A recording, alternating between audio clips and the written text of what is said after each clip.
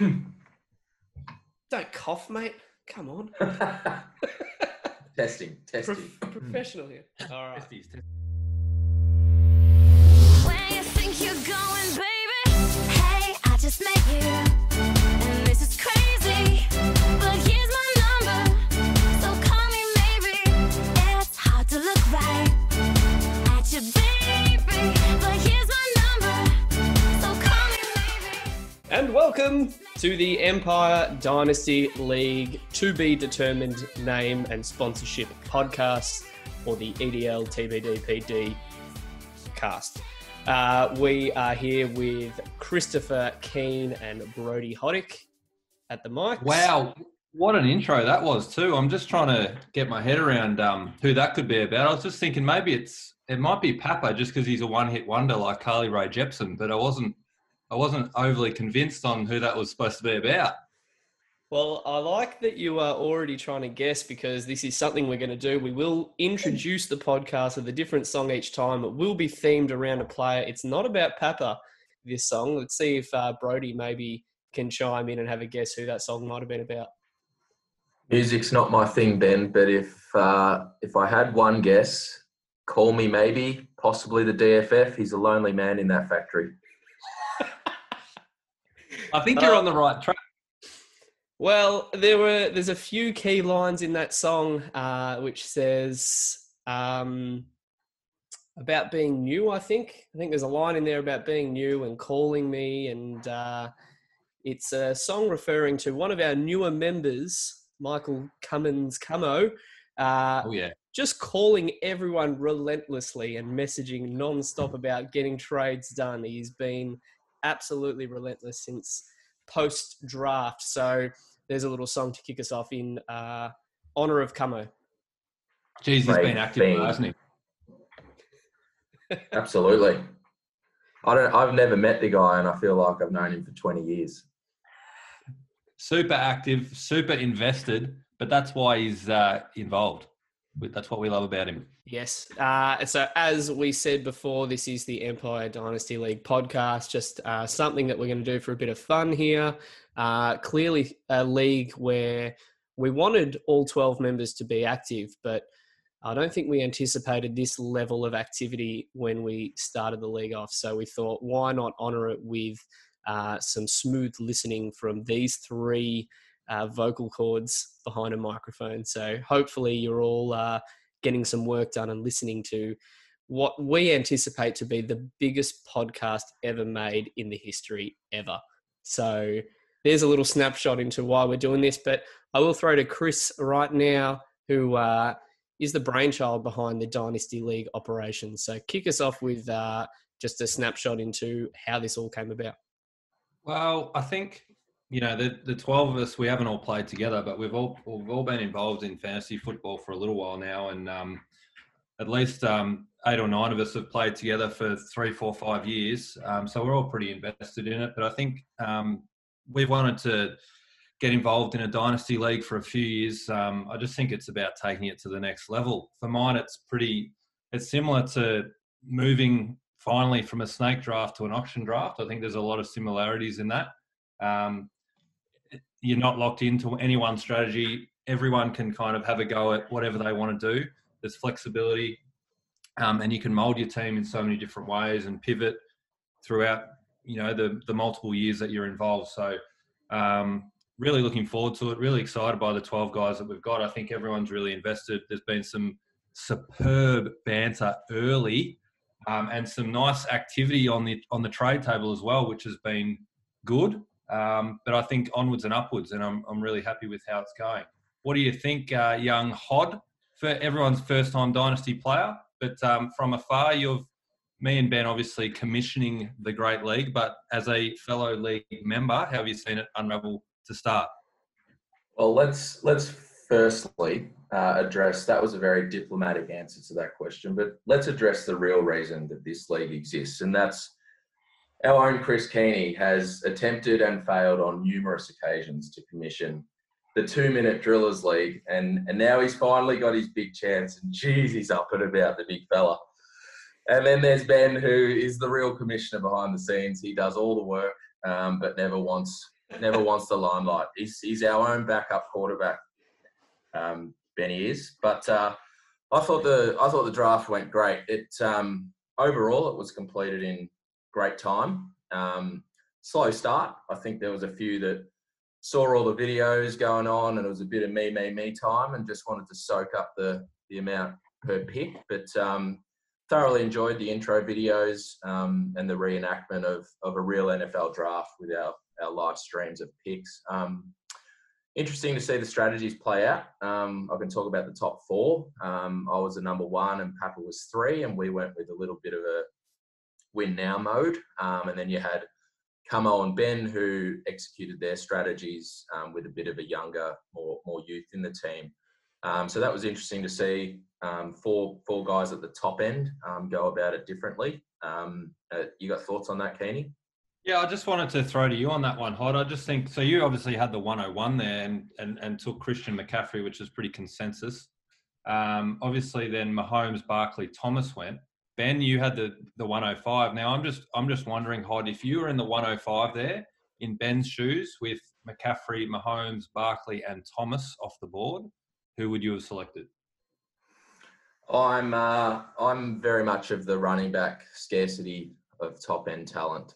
So I probably would have gone with a Zeke in that position, but it's still, the jury's out on if Lamar Jackson, if he can repeat what he did last year, and that's always a challenge. I think Ben made the correct call there.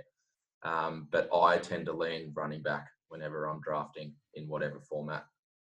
If he does repeat what he did last year, I think I will be wearing sunglasses permanently for the entire year. They will be affixed to my face, and I will not take them off. I'll be that happy with my pick. Real 7-Eleven type setups, aren't they? The real sort of machine. Clearly still on the rookie deal money. But I'll continue with just my roundup of the draft. Young running backs were a theme, and I think that's a valid strategy, as it's the position that's most likely to prosper early in their careers. Trading, that shaped the first 2 rounds, in my opinion. We had 5 blokes trade up in those 2 rounds, which obviously paved the way. And then early quarterbacks also were a theme. So that led to tremendous value to fall, particularly for the wide receiver position, as first round stalwarts like Julio and Tyreek and Hopkins, they slid to the end of the second and early third. So that suited me on the turn. And of course, it is a super flex format with tight end premium as well. So I suppose that's a little bit to do with why the QBs, we had, what do we have? 5 QBs going the first 14 picks. So they went early. There's a bit of a tear drop off on QB, so that wasn't a massive shock for me. I kind of anticipated that might happen. But that's the beauty of having a super flex league. So it obviously bumps a lot of value down, and then Hod, you're able to grab the value when you could on the 2-3 turn. Correct. I think Ben, you got some thoughts? Yeah, no, I just think that that probably was the most interesting part about this whole thing, that we've clearly all been part of drafts before. We've clearly all been part of redraft leagues, snake drafts, auction drafts, all of those things. But to throw the curveball in of it not only being dynasty, so you've got to think long term with your picks in a certain capacity, but you've also got to think about Superflex, which no one in this league has done, and tight end premium, which no one in this league has ever done.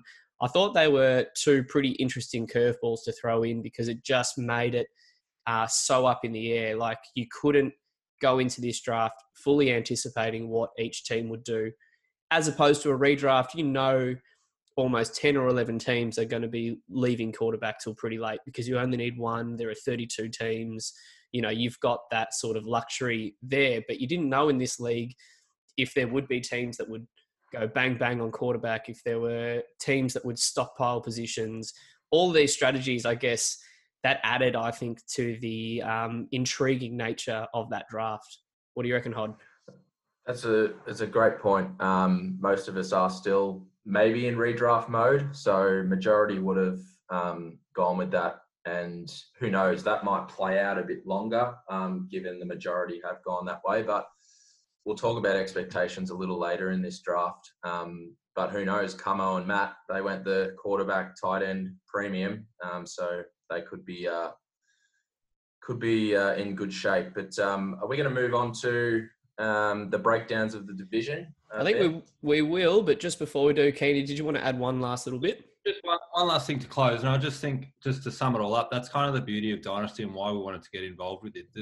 With this, there's no wrong way to do it, and the way that everyone's kind of structured how they've done it is to suit how they see their team going forward, and whether that's win now or they think they can have sustained success by going a bit younger, probably not being as competitive in year 1 and 2, but then they think, well, years 3 to 6, I'm going to be right there. So there's multiple ways you can do this, and that's kind of the beauty of Dynasty. But now I think is a good time to actually break down each division. Let's kick us off, Ben. Thanks, mate. We'll sort of have a few podcasts going here. We think that it's going to be such a popular podcast, and we'll have all those millions of listeners out there. We thought we won't do it justice if we try and get it all done in one, so we'll split it up. So today we're going to cover the famous division, the well-renowned Sonny Weaver Jr. division. What else do we need? Special teams. Putney. Get Putney. Yes. David Putney. Putney. Yeah. Putney. Hello? Sonny? I'm sorry, that deal's now off the table. What? We live in a different world than we did just 30 seconds ago. What? What do you want now? I want my picks back, and I want David Putney. I need a punt returner.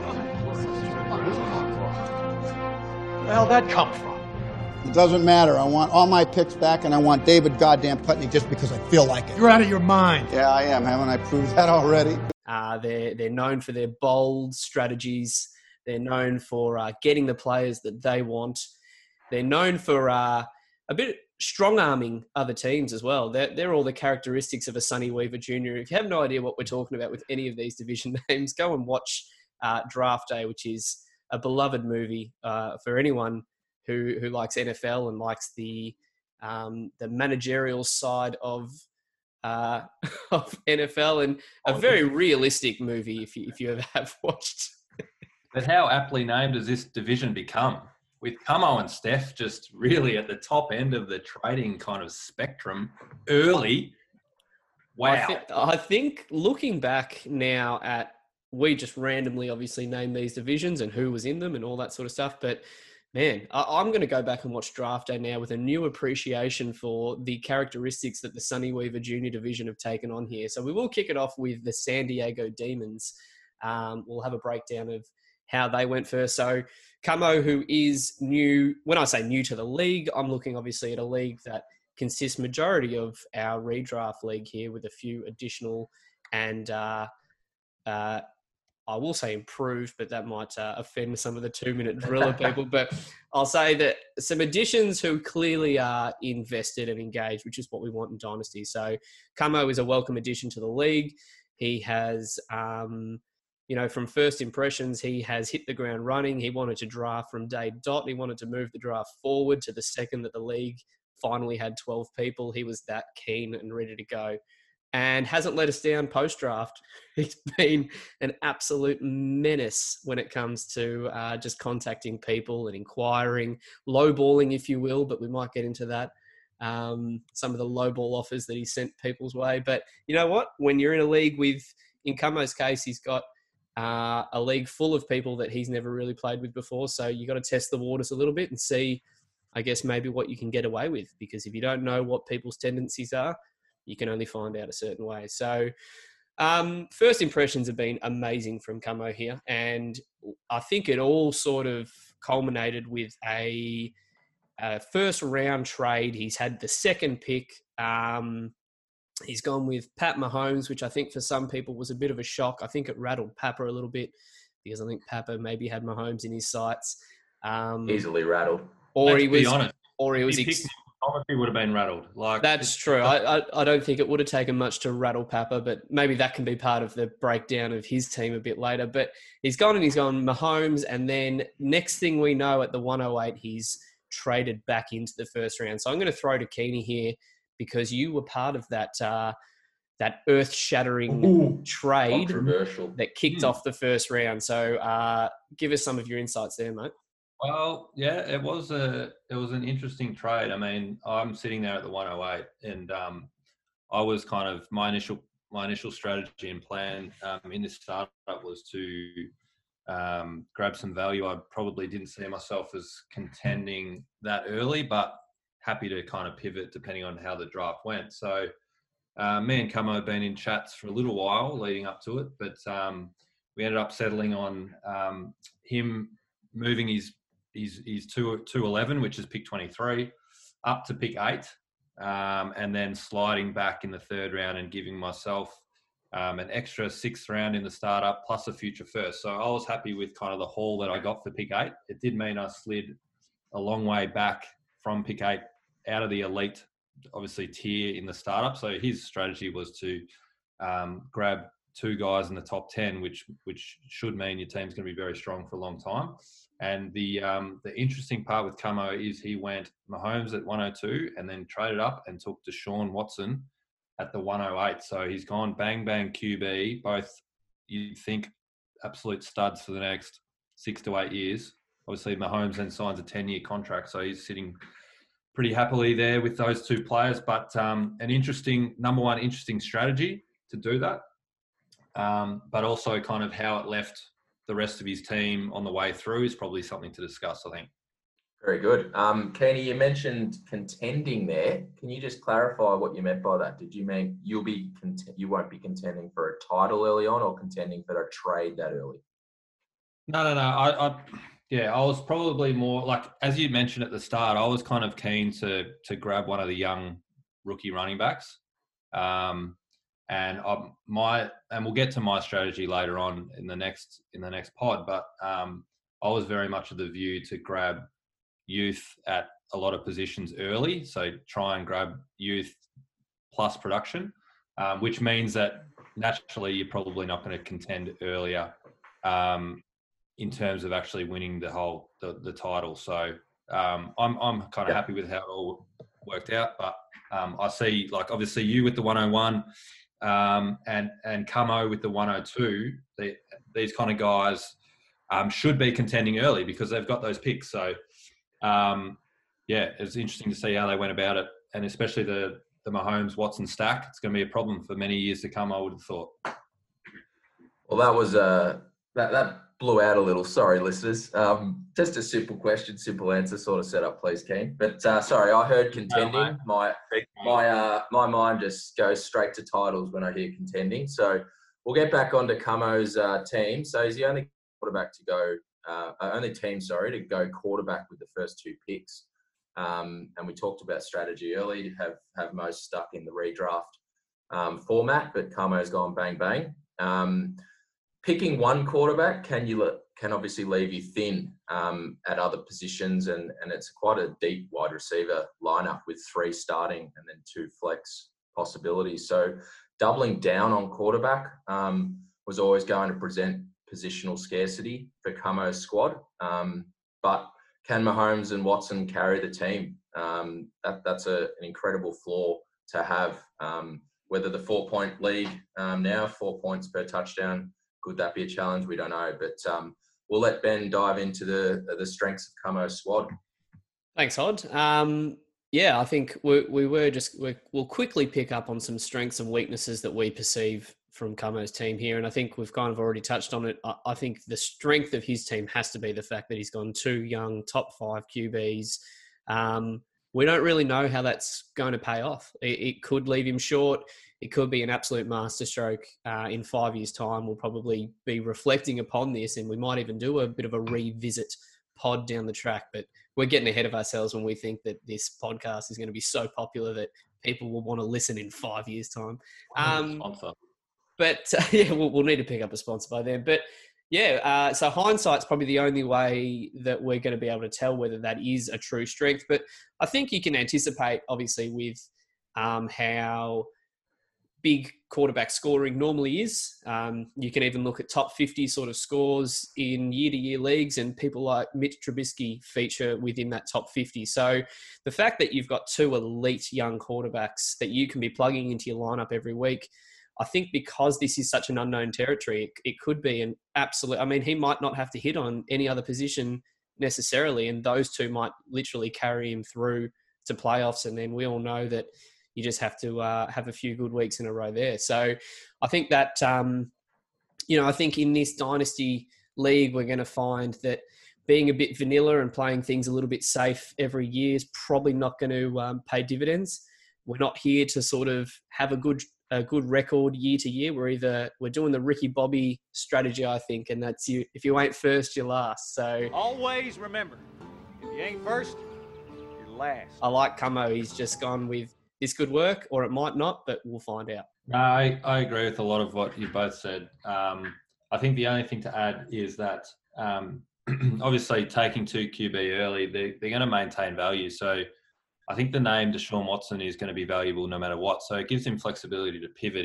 If he's not liking the actual makeup of his team, he can actually, there's always high value in those kind of players.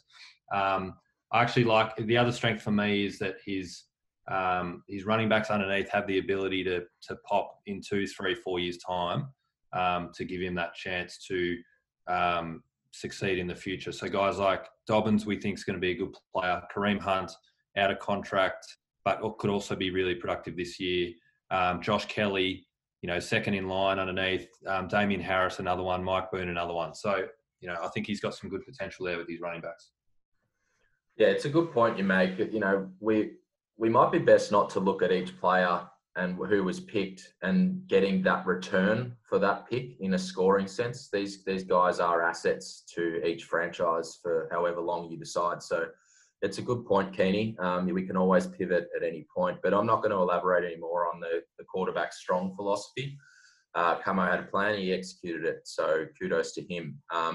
He has a great floor, which I think, we can look at 50 points. Possibly locked up. That's an incredible floor to walk into a weekly matchup. And I like the young running back philosophy. So it's the one position that has proven to hit early in careers. And if these young guys, get more playing time than what is probably expected in year one, Camo will be laughing moving forward. But I'll continue on here. We'll look at the weaknesses now.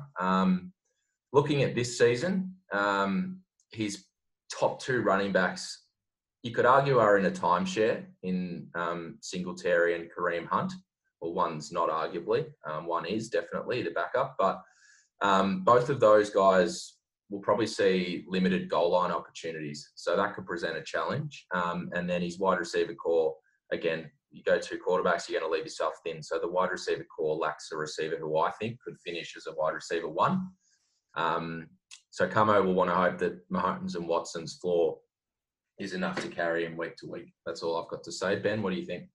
No, I think spot on. We've spoken about, I guess, this in a few different ways. You have to start 3 wide receivers in this league. And as you said, leaving yourself thin at certain positions, that is a position that if you haven't got at least one legit wide receiver 1, and that's not to say, his tendency is to trade, clearly. So he might be trading a guy in soon enough. We don't know.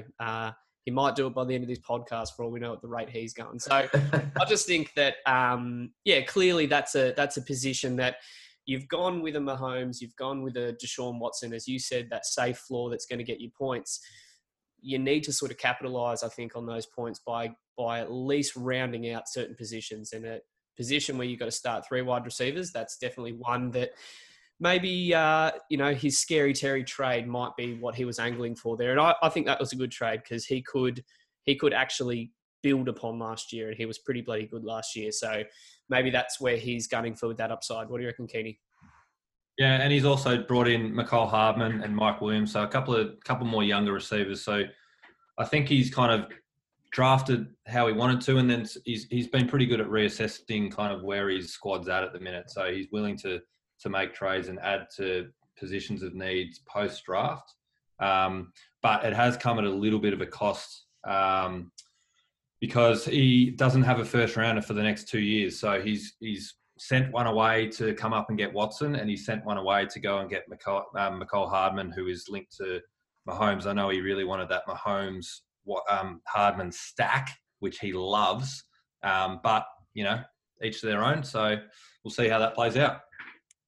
Yeah, I think a really interesting point. We talk about the unknown so far with Superflex and the unknown with tight end premium. I think the unknown of future first round picks and future picks, we can kind of anticipate what types of players there'll be. But I think until it comes around to a rookie draft each year and you either have extra picks or you don't have a pick, I think that's when we're really going to feel the effects of these sort of trades. So a bit of long-term sort of effects on that one. I think let's move on to what 1/3 of this group might think of as the absolute contenders of this division, Humdingers. So, Keeney, why don't you give us a bit of background there? Not only are they the Humdingers, they are the real Humdingers, if you know what I mean. Very, very confident in his fantasy ability, I would have thought this bloke. Rates himself extremely highly, but has backed it up with multiple titles in other leagues. So, he walks the walk, talks the talk, does all that. So fair enough and good luck to him. He was the guy that took Mahomes for $1 2 years ago. So he is always going to have that. And now look at him. Don't worry about the bloody DFF factory talking about turning $1 blokes into $20 blokes. He's the one who took Mahomes. So good luck to him. And the irony of this bloke, I'll tell you, we do a racing format to work out who the 101 is going to be. This bloke is he's the least interested in racing out of the 12 league members by a mile. And of course, his bloody ponies net him the 101. Christian McCaffrey, lock it in. He's got a strong squad. And, there's no surprises he got the 101. Bit of a tin ass, this bloke. But enjoying it. That's a crock of shit for the listeners. Let's plain and simple. But yeah, it was very nice to see the Donkeys earn me the number 1 pick. And with that number 1 pick, it was never in doubt who I was taking. Christian McCaffrey. I've made my point clear on running backs and how I feel about them. So he's in a tier of his own. And drafting at the turn and expecting quarterbacks to go early, I was definitely happy to just let the board come to me at 24 and 25. Always wanted one safe quarterback and one with upside. So we'll probably talk about that in a second. And the plan was to draft a safe, strong core and then shoot for as much upside as possible. So, Ben, your thoughts on mine? Keeney's given us a shocking rundown of me and who I am. So I think the tin ass was bang on, in my opinion, there, Hod. Topical. If there's ever a person who can comment on some tin ass ability, I think I've got the credentials to do so. Spot on. No, I think, it was pretty clear with your first pick, and I think, majority of the league probably would have taken McCaffrey with the first overall pick, and it kind of does pigeonhole you with what your team build needs to be from there. Being on the turn, as you pointed out, it does leave you either having to reach on people if you're going to play the ADP game. You reach for the players you want, kind of hoping that people will fall into your lap is a bit of a dangerous game to play on that turn. You don't get that flexibility of sitting in the middle because you've got that long wait after your back-to-back picks. So, people would have looked at your Julio Jones pick up in the 3rd round and gone, it's probably a bit high on ADP, but he wouldn't have been there by the end of the 4th. So, if that's the guy that you want, if you think that he's going to, provide for your team like you want him to, then you just take him where you did. And I think you did that with Kenyon Drake. You did that with Julio Jones. If I had my time again, I probably wouldn't have traded with you in that 3rd round to let you get Godwin, because I had a very strong feeling that that's who I wanted to take, and I had a very strong feeling that's who you were trading up to get, but I thought I'll play that risky game and drop back a couple of picks. But if I had my time again, I probably wouldn't do that with you. So well played there, sir. And yeah, clearly your team is to win now. I mean, you'd be crazy not to build a team like that if you drafted Christian McCaffrey at the 101. So I think well played, and I think you arguably just on paper have one of the stronger teams for this year. And I think, there's probably about 3 or 4 people, I think, who drafted really with that win now strategy in mind. And I think you've done a good job there. What did you want to add there, Hod? Just I just want to know what ADP you're looking at if Julio was a reach at 25. That to me was a no-brainer. I would have thought he'd gone well before that. But Keeney, we'll move on. Sorry, your thoughts? I think that's clearly to do with his age. I mean, he's a proven commodity at wide receiver. There's no doubt. And look, he's going to be top 5 again this year. There's no doubt about that. It's just how long you're going to have him for, and his value going forward. That's all it is. Yeah. I don't think there's any question on his talent. One question I did have for you, Ron, did you get any serious trade offers for the 101, or was it always just it'd have to be a pretty offer, wouldn't it, to take that off you? Absolutely, it has to be a pretty handy offer, and we've talked about one of my division foes just before me here, and he offered me an absolute doozy. So no, there were no serious offers. Go on, details. Any details there? Oh, I can't even remember it, to be honest. It was Jared a future second or something to move up one spot. And if, we've seen the Chicago Bears and the precedent they set to move up one draft position. So pull your head in, Camo. One player, look, I think it's all been covered with your squad. It's strong. It's deep at every position, basically. And as you said, you took the value that fell to you. One player I'd like to talk about is Cam Newton at the 907. Now, the news had broken before you took him that he was signing with the Pats, but you are very high on young Cam. I am very high on young Cam. I think people forget how young he might be, especially at the quarterback position at 31. I just think the guy is a freak. He's a former MVP. He's made a Super Bowl. And when we move to 4-point leagues, I know he's had some injury issues, but I have full confidence in what Josh McDaniels can draw up for him. And I think it's polar opposites to what they've had for 20 years. So that's going to be a creative mindset from them. And you're pretty excited as to what he can achieve this year, Ben. So what you're telling me there is Cam Newton's, 31 years old? Is that right? Yep. Former MVP. So you're describing basically an older Lamar Jackson who I got in the first round. So it's good to know that he will hold such value for the next, 7 or 8 years at least. And that's even if he still has shoulder and foot issues. So thanks for just confirming there that my 105 pick was a good one. Anyway, enough me time from the commish. Let's go. Too much me time. Well, you can't spell commissioner without ME. Keeney. Can I just before we segue into his weaknesses, which this is There's a little none. bit way. Now, he is very strong, which we've mentioned 15 times already, but the reason he is because he's used his future assets to come up and get involved multiple times in the startup draft. So no 1, 2, or 3 next year.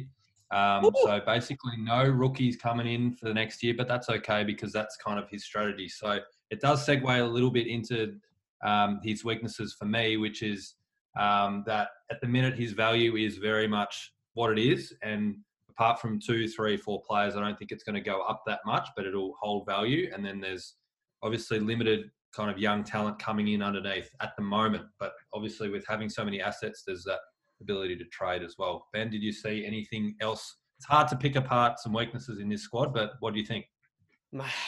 I know, and I don't want Hod's head to get any bigger while we go through his team here. No, look, I think, he's played that game of taking proven talent, waiting for things to fall his way. My only thing I can sort of point out there is the quarterbacks that you mentioned, Keeney. It is a bit of uncharted territory, Superflex. I think if you went into a normal league with a Matt Ryan or Cam Newton, that's fantastic. You've got a solid backup there. But you've got to play, realistically, you have to play these two blokes if you want to be competing week in and week out. And you clearly want to be racking up those wins to have your strong squad in a serious position come playoff time. So, look, Matt Ryan's pretty solid. He hasn't really got track records with missing games or anything like that. Cam Newton, a little bit in recent history, obviously does. So, I think, your next guy is Kyle Allen. Let's say he doesn't get that starting job, which if you were going to crystal ball sort of look at things right now, he's not going to get that. Dwayne Haskins is the guy that they've invested that high. I know this group didn't invest that capital in him, but he is there, and I think he will get the nod at least for a serious chunk of the season. So it's a bit of a risky game. I think you're playing there with your backup scenario, and I probably will anticipate that if you're in a serious spot here, you might have to look at trading to bolster that part of your team. Yeah, I tend to agree. I mean, the other issue is I don't think Kyle Allen's very good. So even if he does win that spot, I wouldn't be overly comfortable starting him. But yeah, I agree. But I think again, that's kind of Hod's got the assets to be able to do that, so he's got flexibility in that space. But yeah, I think it's an interesting philosophy. The whole league took two quarterback with the Superflex format. Just there's a handful of guys who valued it a lot more than others, and it'll just be interesting, 2-3 years down the road to see how that all kind of shakes out. Yeah, I mean, this segment can go on for as long as you like. It's been fun, boys. But so my mindset really is, and this will be the interesting thing to see how it all plays out. But my mindset is in fantasy, and what I've researched and been taught by my channels is Podcast. 2 to 3 years at a time. That's all I'm looking forward with fantasy dynasty, and no longer. So hence my strategy. I'll be able to pivot with assets as you've mentioned. If that has to come for whatever reason this year with a quarterback injury or whatever, I think I could pivot one of those assets for another quarterback if needed. But I'm not going to draft a team based on injury concerns. I'm just not going to do that. I'm going to draft them for who they are. Obviously, Cam Newton, who's had back surgery.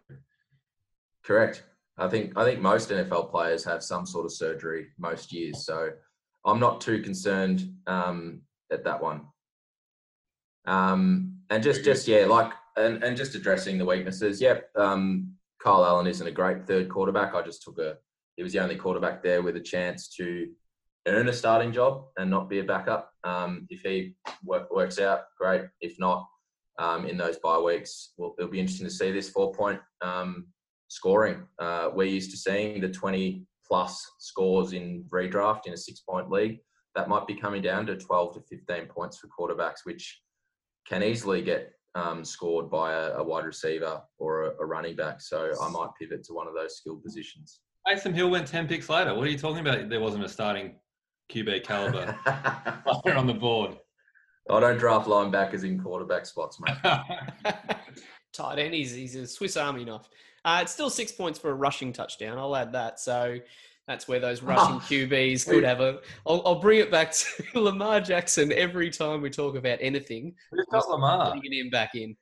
But let's enough of the old humdingers here. Let's move on to I've had enough of myself as well. The fantasy factory that is the DFF. Yes, and you've left me with the introduction. I couldn't believe my eyes when I saw the rundown and I got the big DFF. So an introduction to him. Well, where do I start? How about I start with sharing some of Steph's past successes in the TMD? Yeah, nothing. Oh, that's Absolute donuts. I was waiting. Nothing there. Yeah. That was it. Actually, no, that is a lie. He is the inaugural Dung Bowl champ. So he has won something. There's some flies buzzing. Yeah, absolutely. And he's good when you win a Dung, what you should do is you should replicate the exact same squad that won you that Dung. That's normally a pretty sound strategy, I've thought. Yeah, if it ain't broke, don't fix it is his motto. But a little bit about the bloke himself. He's a full-blown narcissist that lives in a complete fantasy world. That pretty much sums him up best. And that, unfortunately, that fantasy world floods our daily chat, which is as frustrating as it is hilarious. So he'll be good. No doubt he'll be a valued member of this league for years to come. Ben, do you want to move on a bit with his Yeah, no, moves? I think you summed up Steph perfectly there. And I don't think we're touching on anything that even the newest league members haven't already discovered in the short existence that is this league. So he's definitely carried that swagger into this league, and it's proven to be quite entertaining already. So I think the biggest thing with Steph is that he was doing Dynasty well before we even started Dynasty leagues. He's the only bloke I know in redraft leagues to just draft the same players every single year. I think we had to remind him that this isn't Dynasty, mate. You can get a new team every year. But you know what? And he's come back. He's got his Marlon Macks of the world. He's gone right back into that format. But surprisingly enough, he's gone and drafted a pretty solid team here. And one thing he has done that is unheard of for the Fantasy Factory is he's done some trading. A bloke that went through entire redraft leagues, barely even touching the waiver wire other than your Dion Keynes, and 0 trades on the season. And he's gone the first trade of the entire Dynasty League. He's gone down in the history books, and he has done 2 pre-draft trades, and then he's done multiple trades within the draft, and now even post-draft, he's pulling off trades. And I'll give you a little inside info here. I may have got a message on Facebook last night from a DFF, and it might have just been asking. I didn't seek this. It might have been asking what my feelings are on a Marlon Mack. So he's already jumping off. He's jumping off his boy. Oh, no. So, and he's... I know it's a classic Steph move to do here that now I've revealed this fact, he will deny it to the hills. But you know what? It's interesting that he's at least now thinking beyond his boys or whatever he wants to call them, and he's now looking to branch out a little bit. Hod? That's I might have to just edit my strengths here, because I think Marlon Mack may have been in my strengths for the DFF, but now he's thrown him to the curb. I might have to just edit that. But sorry, I'll leave you to talk about the DFF. Or Keen, do you want to add something? We missed one of your strengths, Hod, and that is being in the division with these other 3 league members. Fair dinkum. Unbelievable. Keep going. I'm not good. I can't explain that. No, Keeney, give us your, just really quickly, I'm obviously mindful that we could riff about this fantasy team all day long and the world that he's created around it. But give us just your overall quick impression of his team build and his drafting. My first impression of, you talk about strategies to build a team. How about we talk about the strategy that he's in the division with pick 1 and 2 because he chose those 2 players to be in his division. It's one of the more amazing strategies of all time. Knowing full well that Hod had pick 1 and Camo had pick 2, he decided to choose them in his division. That is what we call an amazing list strategy, draft strategy. That's already puts you on the back foot for the next 5 years. So good luck to him. But apart from that, I actually think he's. I think we can all agree he's drafted pretty well. He's gone a mix of young running backs, and he's traded another one in. So he's got young Mixon. Joe Mixon was his first pick, then Clyde Edwards-Helaire, DeAndre Swift, and now he's got Cam Akers in as well. So he's going to have some strong running back youth if they all hit, or if 3 out of 4 of them hit, then he's going to have some serious value going forward with those guys. And I think he's probably got the best young running back group out of everyone, really, and that's kind of who he targeted early. And that's his strategy going forward. Yeah, no, I think you're bang on. I don't normally ever associate the word solid with DFF unless I'm talking about the state of his dung. But yeah, he's gone and he's drafted a pretty solid foundation, and then he's doubled down, as you said, by dipping back in and getting another highly anticipated rookie running back. So, look, the chance that all 3 of them will pan out is pretty rare, but I think that, if he's going from a probability standpoint, at least 1 or 2 of them could hit, and he could be in a pretty solid position for the next sort of, 5 or so years when they do eventually take off. So I think pretty well done. I think getting rid of Terry McLaurin, he's got sort of your Robert Woods and that will still provide that, what we anticipate, that wide receiver 1 ability, but maybe just getting rid of Terry McLaurin now might have him looking at where he might get some youth at wide receiver. Yeah, I really liked his squad with McLaurin in it. So, but I'll go firstly to his draft. I thought he drafted a very balanced team with a mix of proven and younger upside picks, and that's across the board at all positions. So I thought he did well there. I loved the turn, the 5-6 turn of Woods and Ertz. I did not love picking straight after him there because I would have taken Woods for sure. And young running backs, we've talked about it, they're a theme for a strong reason, and he executed that plan well. With Clyde Edwards-Helaire and DeAndre Swift, and now bringing Akers in, but that might be a segue to my weaknesses. And this is all opinion, we're all just giving our opinion, but you mentioned before, Ben, that it's rare that all running backs in one class hit, so I maybe would have stuck with just the two and staggered the rookie picks in running backs over maybe one or two seasons rather than one, but my only real weakness for this squad is maybe the quarterback position, ironically, because I copped a bit of flack for my quarterback situation. But having Sam Darnold and Jimmy G aren't going to provide a great floor, in my opinion. Darnold needs to shake the shackles of Gase. If he leaves, he might have a brighter future. And Jimmy G, I mean, he's a system quarterback there. They're going to be the odd performances where he goes off, but Shanahan wants to run the ball. He's made that pretty clear.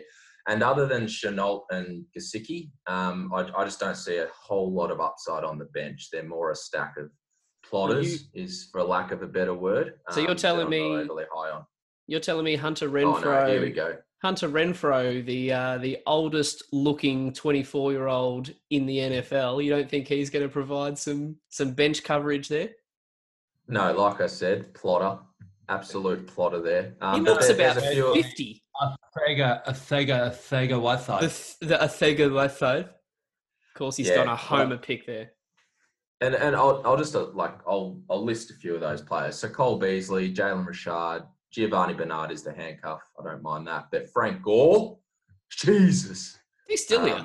Still going. He's still around. So yeah, like I said, a few players that, there's no upside there. They're gonna be, you can plug and play them for a measly 6 points, but yeah, they're the only weaknesses in my mind. I think he's drafted a pretty strong team. I tend to agree. Like I'm with you with Terry McLaurin. Like that could be a scary issue for him going forward. I really like Terry McLaurin. I think he can be a wide receiver one. And I think you're going to need a wide receiver one with having to start 3 wide receivers every week. So the decision to trade him out is a little staggering for me because I think, he's now relying on Woods, who's a bit older. Tyler Boyd I like, but one of them is going to have to step up and become that wide receiver one for him. Otherwise, he's going to have to trade for one where he already had one. So we'll see how that plays out. Like Akers could be a very good running back, so it may work out to be a good trade for him. But for mine, it's a bit of an issue. And just repeating the QB situation, Darnold's going to have to defy history to be okay and relevant in fantasy. I mean, there hasn't been many that have had the first 2 years like him and haven't turned out to be a bust. So that's a massive issue for mine. And then, as you said, Jimmy G is the second one with Jacob Eason underneath. So there's some issues at QB there, and that's going to be an interesting watch as always with the DFF going forward. Yeah, I was just going to mention it's ironic that Darnold's been haunted by ghosts in the past, and now he's haunted by the shackles of the DFF. So I'm not sure how he's going to get out of that one. Ben, did you have something? I think that's there must be many ghosts at that factory. There's I guess the ghost of Cooper Kupp's haunting there. His knee's been left behind at the factory. So there's many ghosts going on at the factory. So, maybe Sam Darnold might fit in there. Is it worse to have Adam Gase as your head coach or to be owned in the factory? It's a real similar sort of setup. It's a great point. That's, real creepy individuals. No player is happy in either of those scenarios. And if you get the double whammy like old Sam Darnold's got, geez, look out. I think Keeney, just really quickly, and I think we've gone on for too long with Steph. We've given him too much airtime, which is what he wants. I think spot on with Terry McLaurin obviously being traded out, which could have been his legit one, and then even Robert Woods there as another potential wide receiver one. It would have actually covered for those younger running backs to find their feet a bit in the first part of the season. So it actually had a bit more balance, as you said, Hod, in covering for those, because typically rookie running backs, and Clyde Edwards-Helaire in that system could be different, but obviously with COVID and everything going on, you don't know how their pre-season and that introduction to the team's going to go. It might have just given him a few weeks to sort of cover for those maybe subpar scores from those rookie running backs. And now that he's gone and traded one of those proven scorers in a wide receiver away for another rookie running back, maybe the first half of the season might be a good time to catch the DFF on the schedule, which I know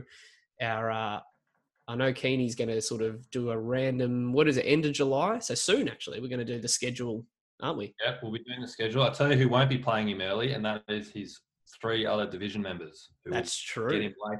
So, yeah, so it's going to be very, very interesting.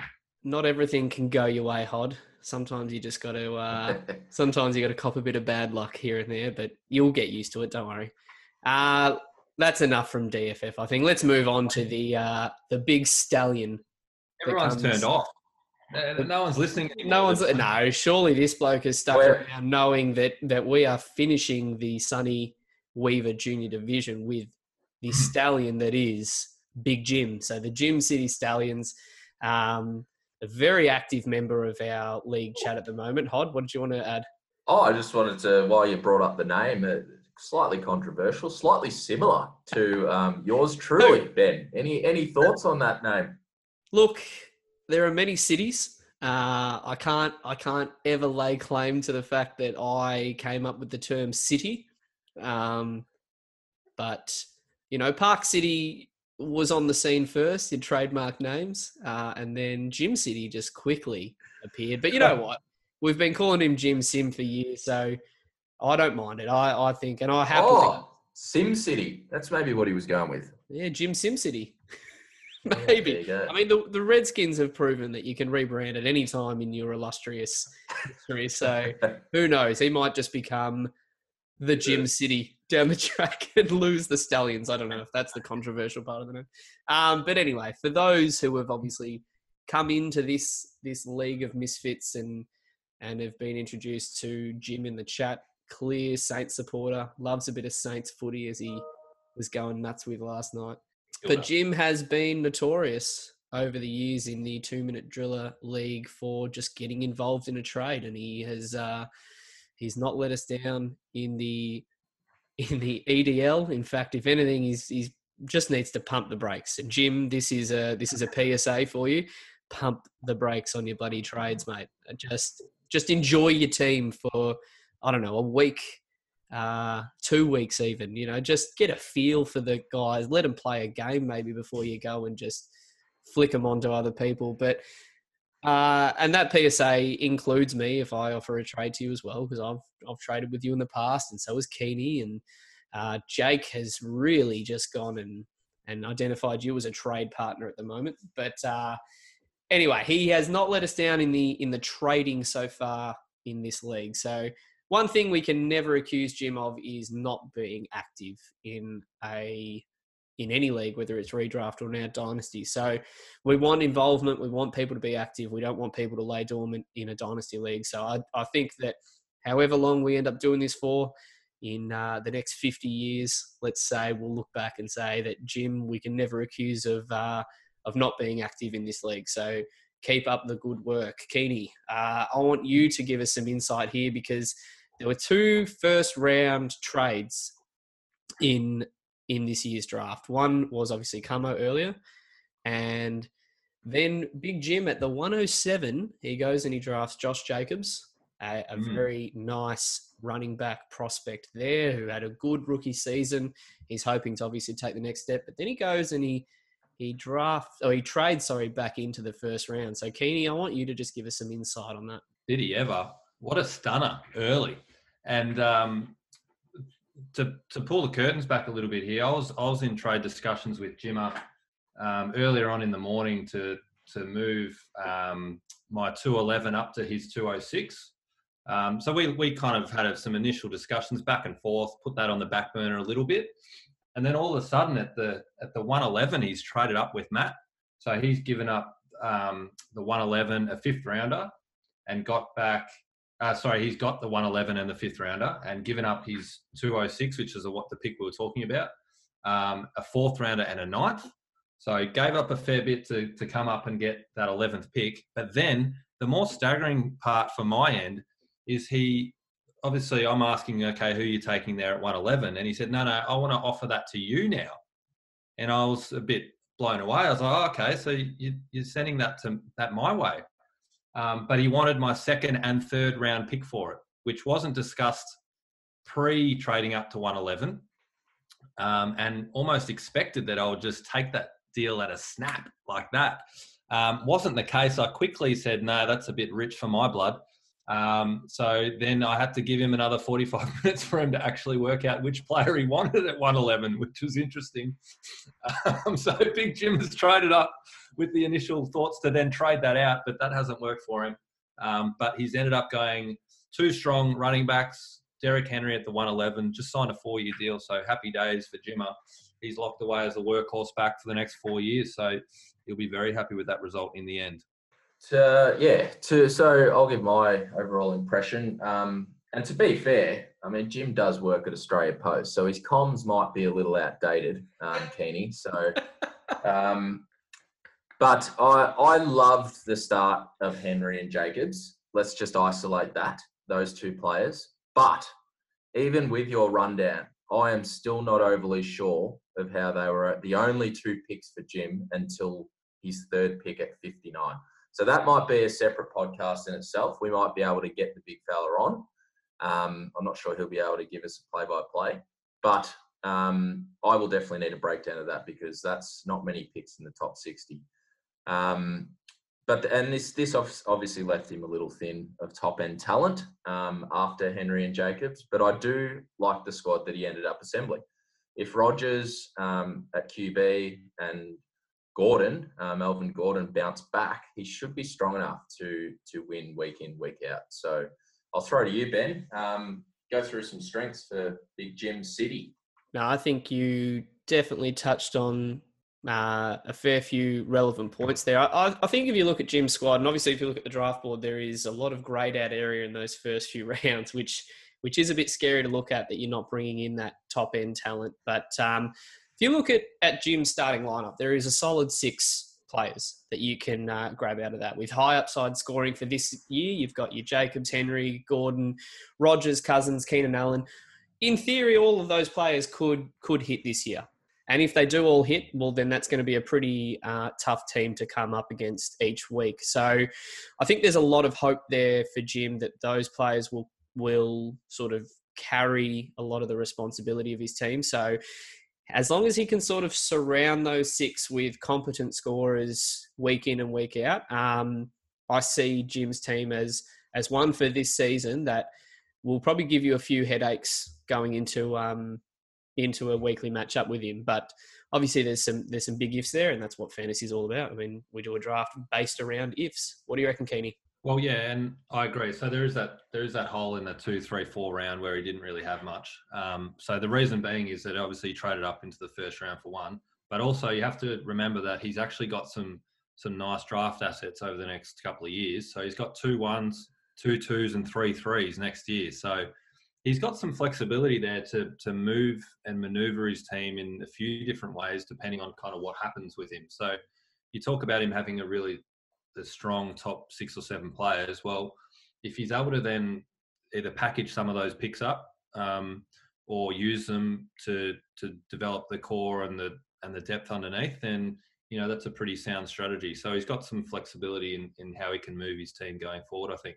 Yeah, I don't need to harp on too much more. I love Henry and Jacobs. That's some serious top end talent at a position that's super scarce of top end talent. Chose to wait on wide receiver, which I think's a great plan. It's a super deep position. As you mentioned there, Keeney, he's acquired a wealth of future picks. So, he could be strong through those rookie drafts, or he could flick them for immediate success. And a lot of the time later in the draft, I actually found Jim taking the players I was eyeing, which was as annoying as it is. It was a really, really good to see Jim nail a few later picks. But let's roll that into the week. I can't explain that. So I'm going to roll into the weaknesses because there's no sugarcoating it. I want Camo to fail. I want the DFF to fail.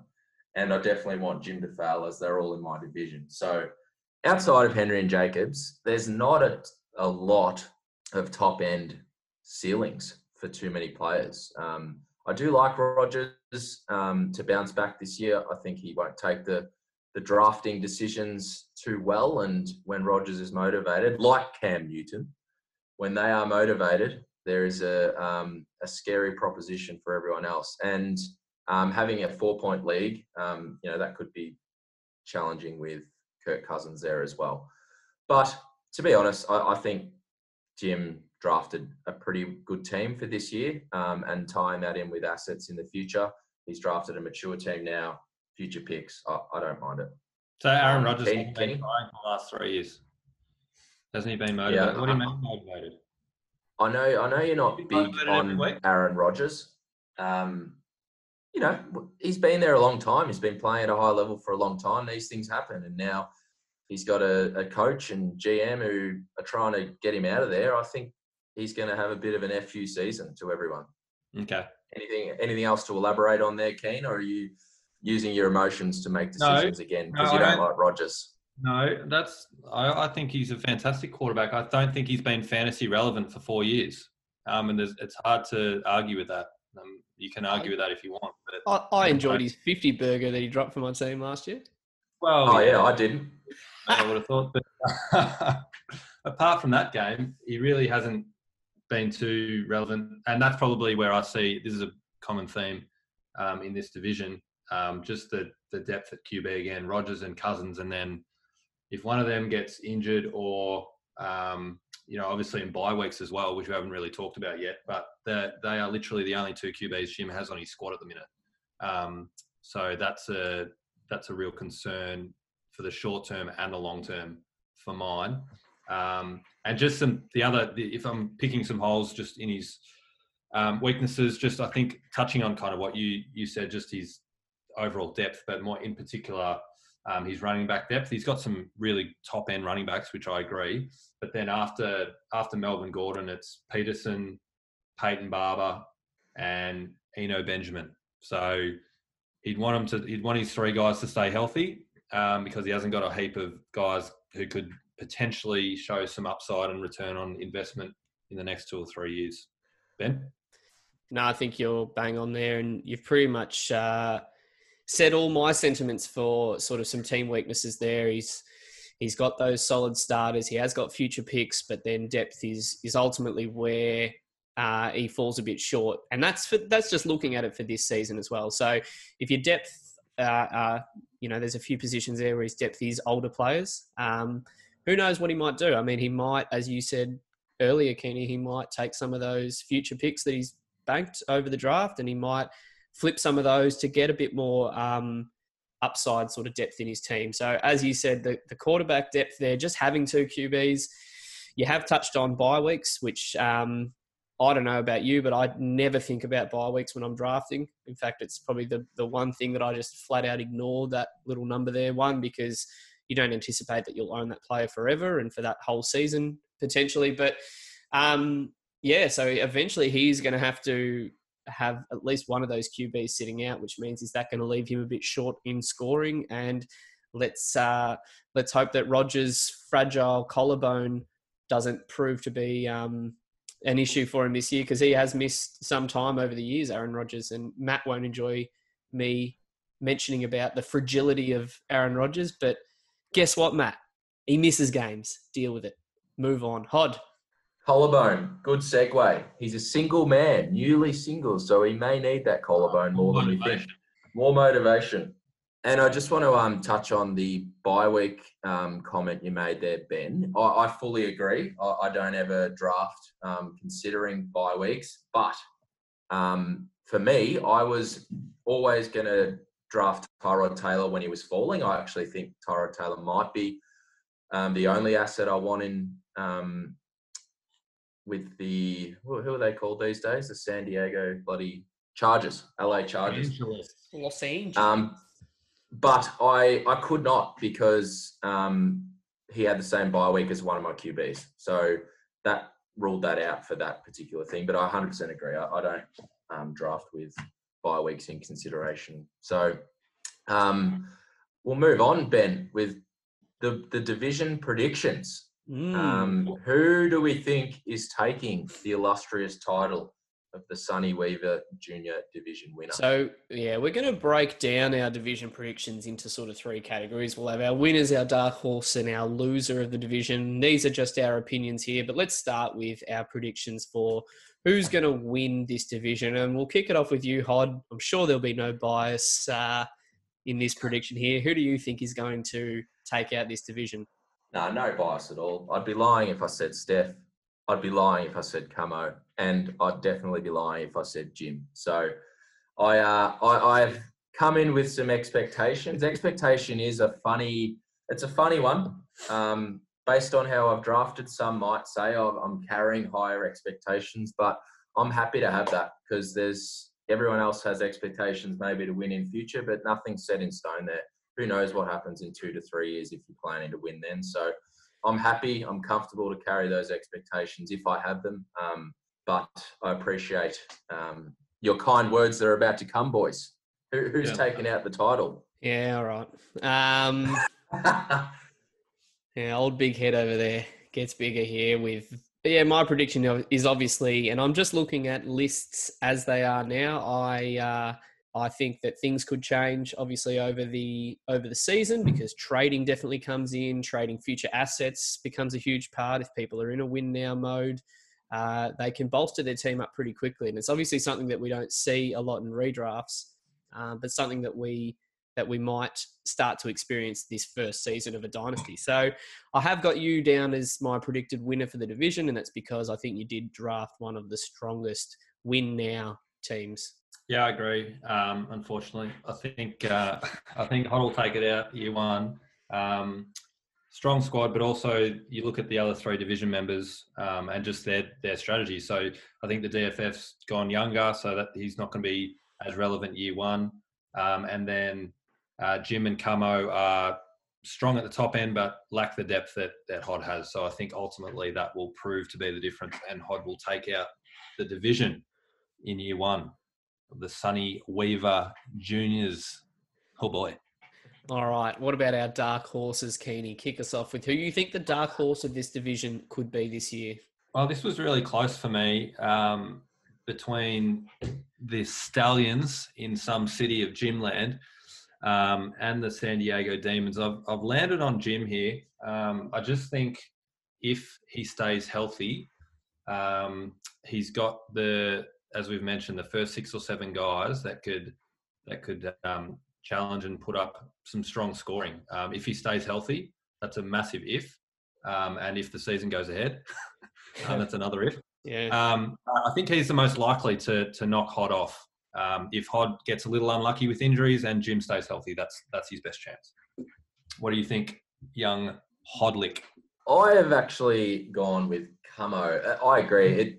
I can see anyone winning this division because nothing is guaranteed. But I just am really keen to see how this double quarterback philosophy goes. And if Mahomes and Watson are just a step above, obviously with Lamar, but if they're just a step above and they just give him this huge floor, the way he's trading, he could have a whole new squad by the time we're in our 4th podcast. So, I like Camo to possibly have be a dark horse for this division.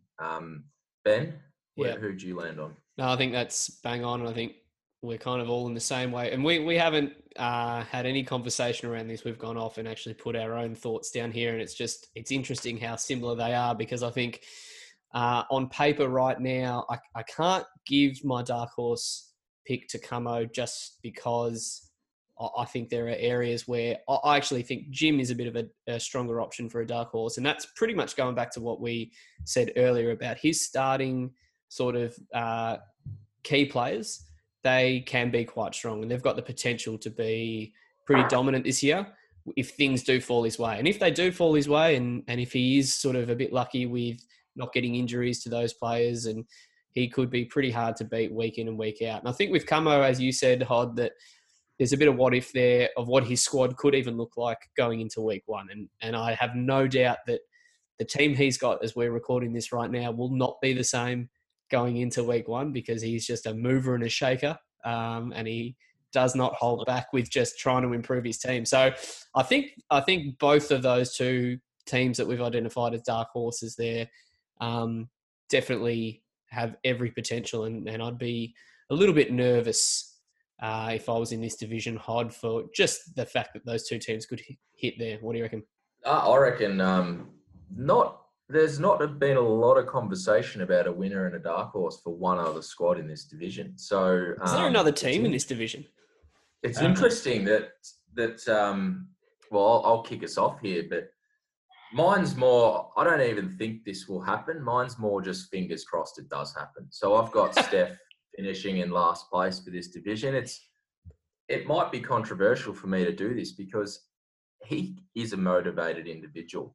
I know he can't dress up and get on the field and score points for his squad, but if he sees this and hears this, I think he might be motivated to jump up the ranks for this division. What do you think, Kenny? Well, I agree. I think Steph, in terms of this division, will finish last. A little bit is to do with the way he's drafted, but also just his proven history in finishing last. I think really adds to that. He's done it time and time again, so there's no reason why we should really expect anything different here. Could he be in conversation for the number one overall pick? Who knows? But I think that wouldn't be a bad thing necessarily just because of the youth of his squad. So I think he's going to finish last, but that doesn't disparage me from his overall philosophy and his team build. What do you reckon, Ben? Yeah, well, you wouldn't believe it that we've all gone off separately and we've all had thoughts over this division and we've all come back with Steph as our predicted loser for the division. As you said, Keeney, some people, you just need to know your role. You train years of your life for moments like this, and he has trained really hard to know how to lose in fantasy football. So I'm anticipating that he will continue that sort of training into the Dynasty League. I do, as we did say earlier, though, he has done things a bit differently this time around that he would normally do in a redraft league. So he might, this might make page 6 of the DFF Times, this conversation right here. And we all know that page 6 is, for some reason, that is the page to make in that weird fictional newspaper. So this conversation, this podcast, we might be featured, boys, on page 6 of the illustrious DFF Times. But I think, boys, we've done pretty well for timing here. We've first time up trying to sort of get all of our thoughts in, trying to break every team down in this division, trying to keep it in a manageable hour time slot. We've probably gone a little bit over there, but I think that's hopefully something that at least everyone in the league has enjoyed listening to today, and especially the people in the Sonny Weaver Junior Division are going to enjoy just our thoughts and our opinions on how people have gone about it.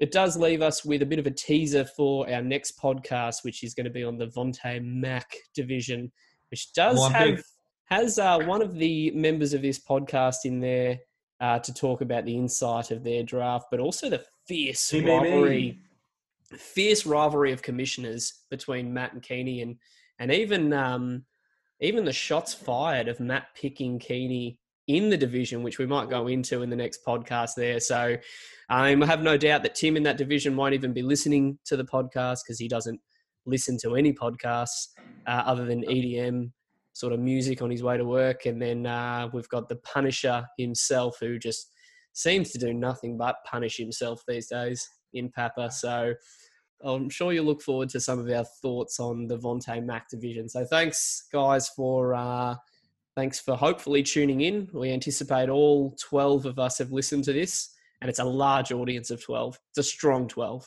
Need the sponsors piling in. We need a sponsor. Anyone but the DFF. Yeah.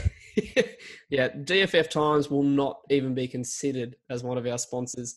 But who knows? Who knows what the name of this podcast could be for the next episode? It could be anything. I mean, Nike, Coca-Cola, all these brands. We've just got to temper expectations for those guys in particular. I mean, we can't have them all. We can only sort of pick one. Thanks, Keeney and Hod, for your thoughts. Hopefully this comes across nicely to everyone's ears right now. I think we've done a pretty good job first time round. Bit of a pat on the back moment for us there. But well done, guys. And I think I look forward to breaking down the next division. Hod, what are your thoughts? No, it's been fun. We're in a weird time right now where opinions seem to matter very little, but we're providing you with all of ours in this very important pod. So, thanks for organising, Ben. Looking forward to the next one. And Keeney, we'll finish with you. Enjoyed it. Same from me. Enjoyed it. We'll see you next time. Call me maybe. Oh, yeah. See you guys. See ya.